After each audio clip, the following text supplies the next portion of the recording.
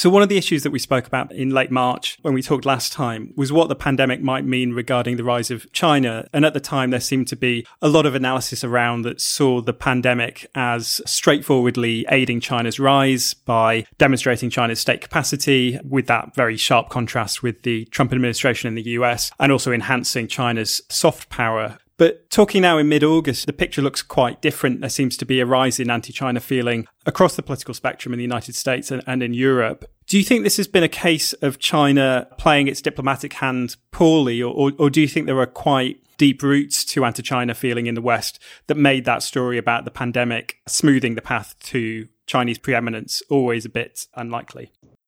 I think you're right. I think it was naive to expect either the Europeans or the Americans would take kindly to, magnificent displays of Chinese generosity.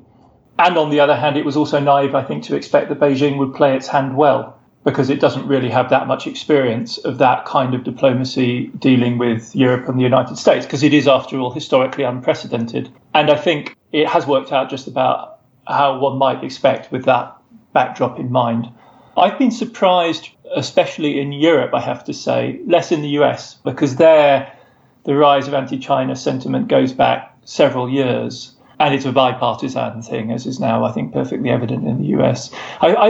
Must say, I've been very surprised by the intensity of the backlash in Europe, which opinion poll evidence, like the German Marshall Fund's latest survey, suggests is stronger in Europe than it is in the US, and across the board. So it's not just over face mask diplomacy; it's also on climate issues, where people were talking about the Europeans and the Chinese as allies. At least as far as public opinion is concerned, there seems to be a kind of determination on the part of European publics to insist that China contribute more, which is quite complicated, actually, from a kind of climate justice point of view.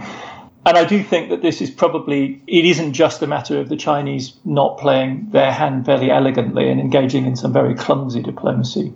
There is, I think, quite deep-seated suspicion towards China. And after all, if you view this from the point of view of, a human rights angle, for instance, there is, after all, an escalating crisis with the increasing authoritarianism of Xi's regime, and Hong Kong has added gasoline to that particular fire. As one important qualification, I would add that though I think this story is true for Europe and the United States, I don't think it holds globally.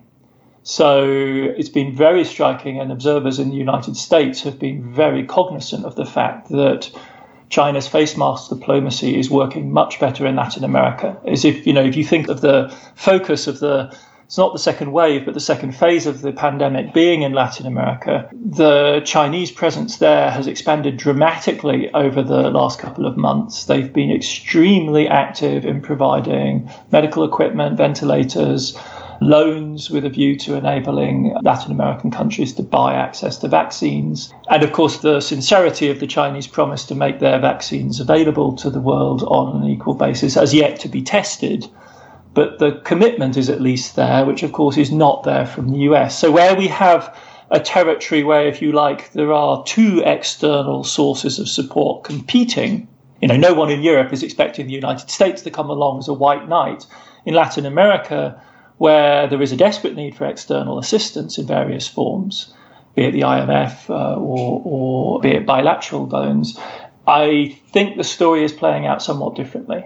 So there, I think those early predictions of a soft power win for China are looking as though they may in fact stand up. If you'd like to hear the rest of this episode of PTO Extra, please consider becoming a $5 supporter on Patreon. As well as getting access to extended versions of regular PTO shows, you'll also get access to all future episodes of PTO Extra. Thanks for listening.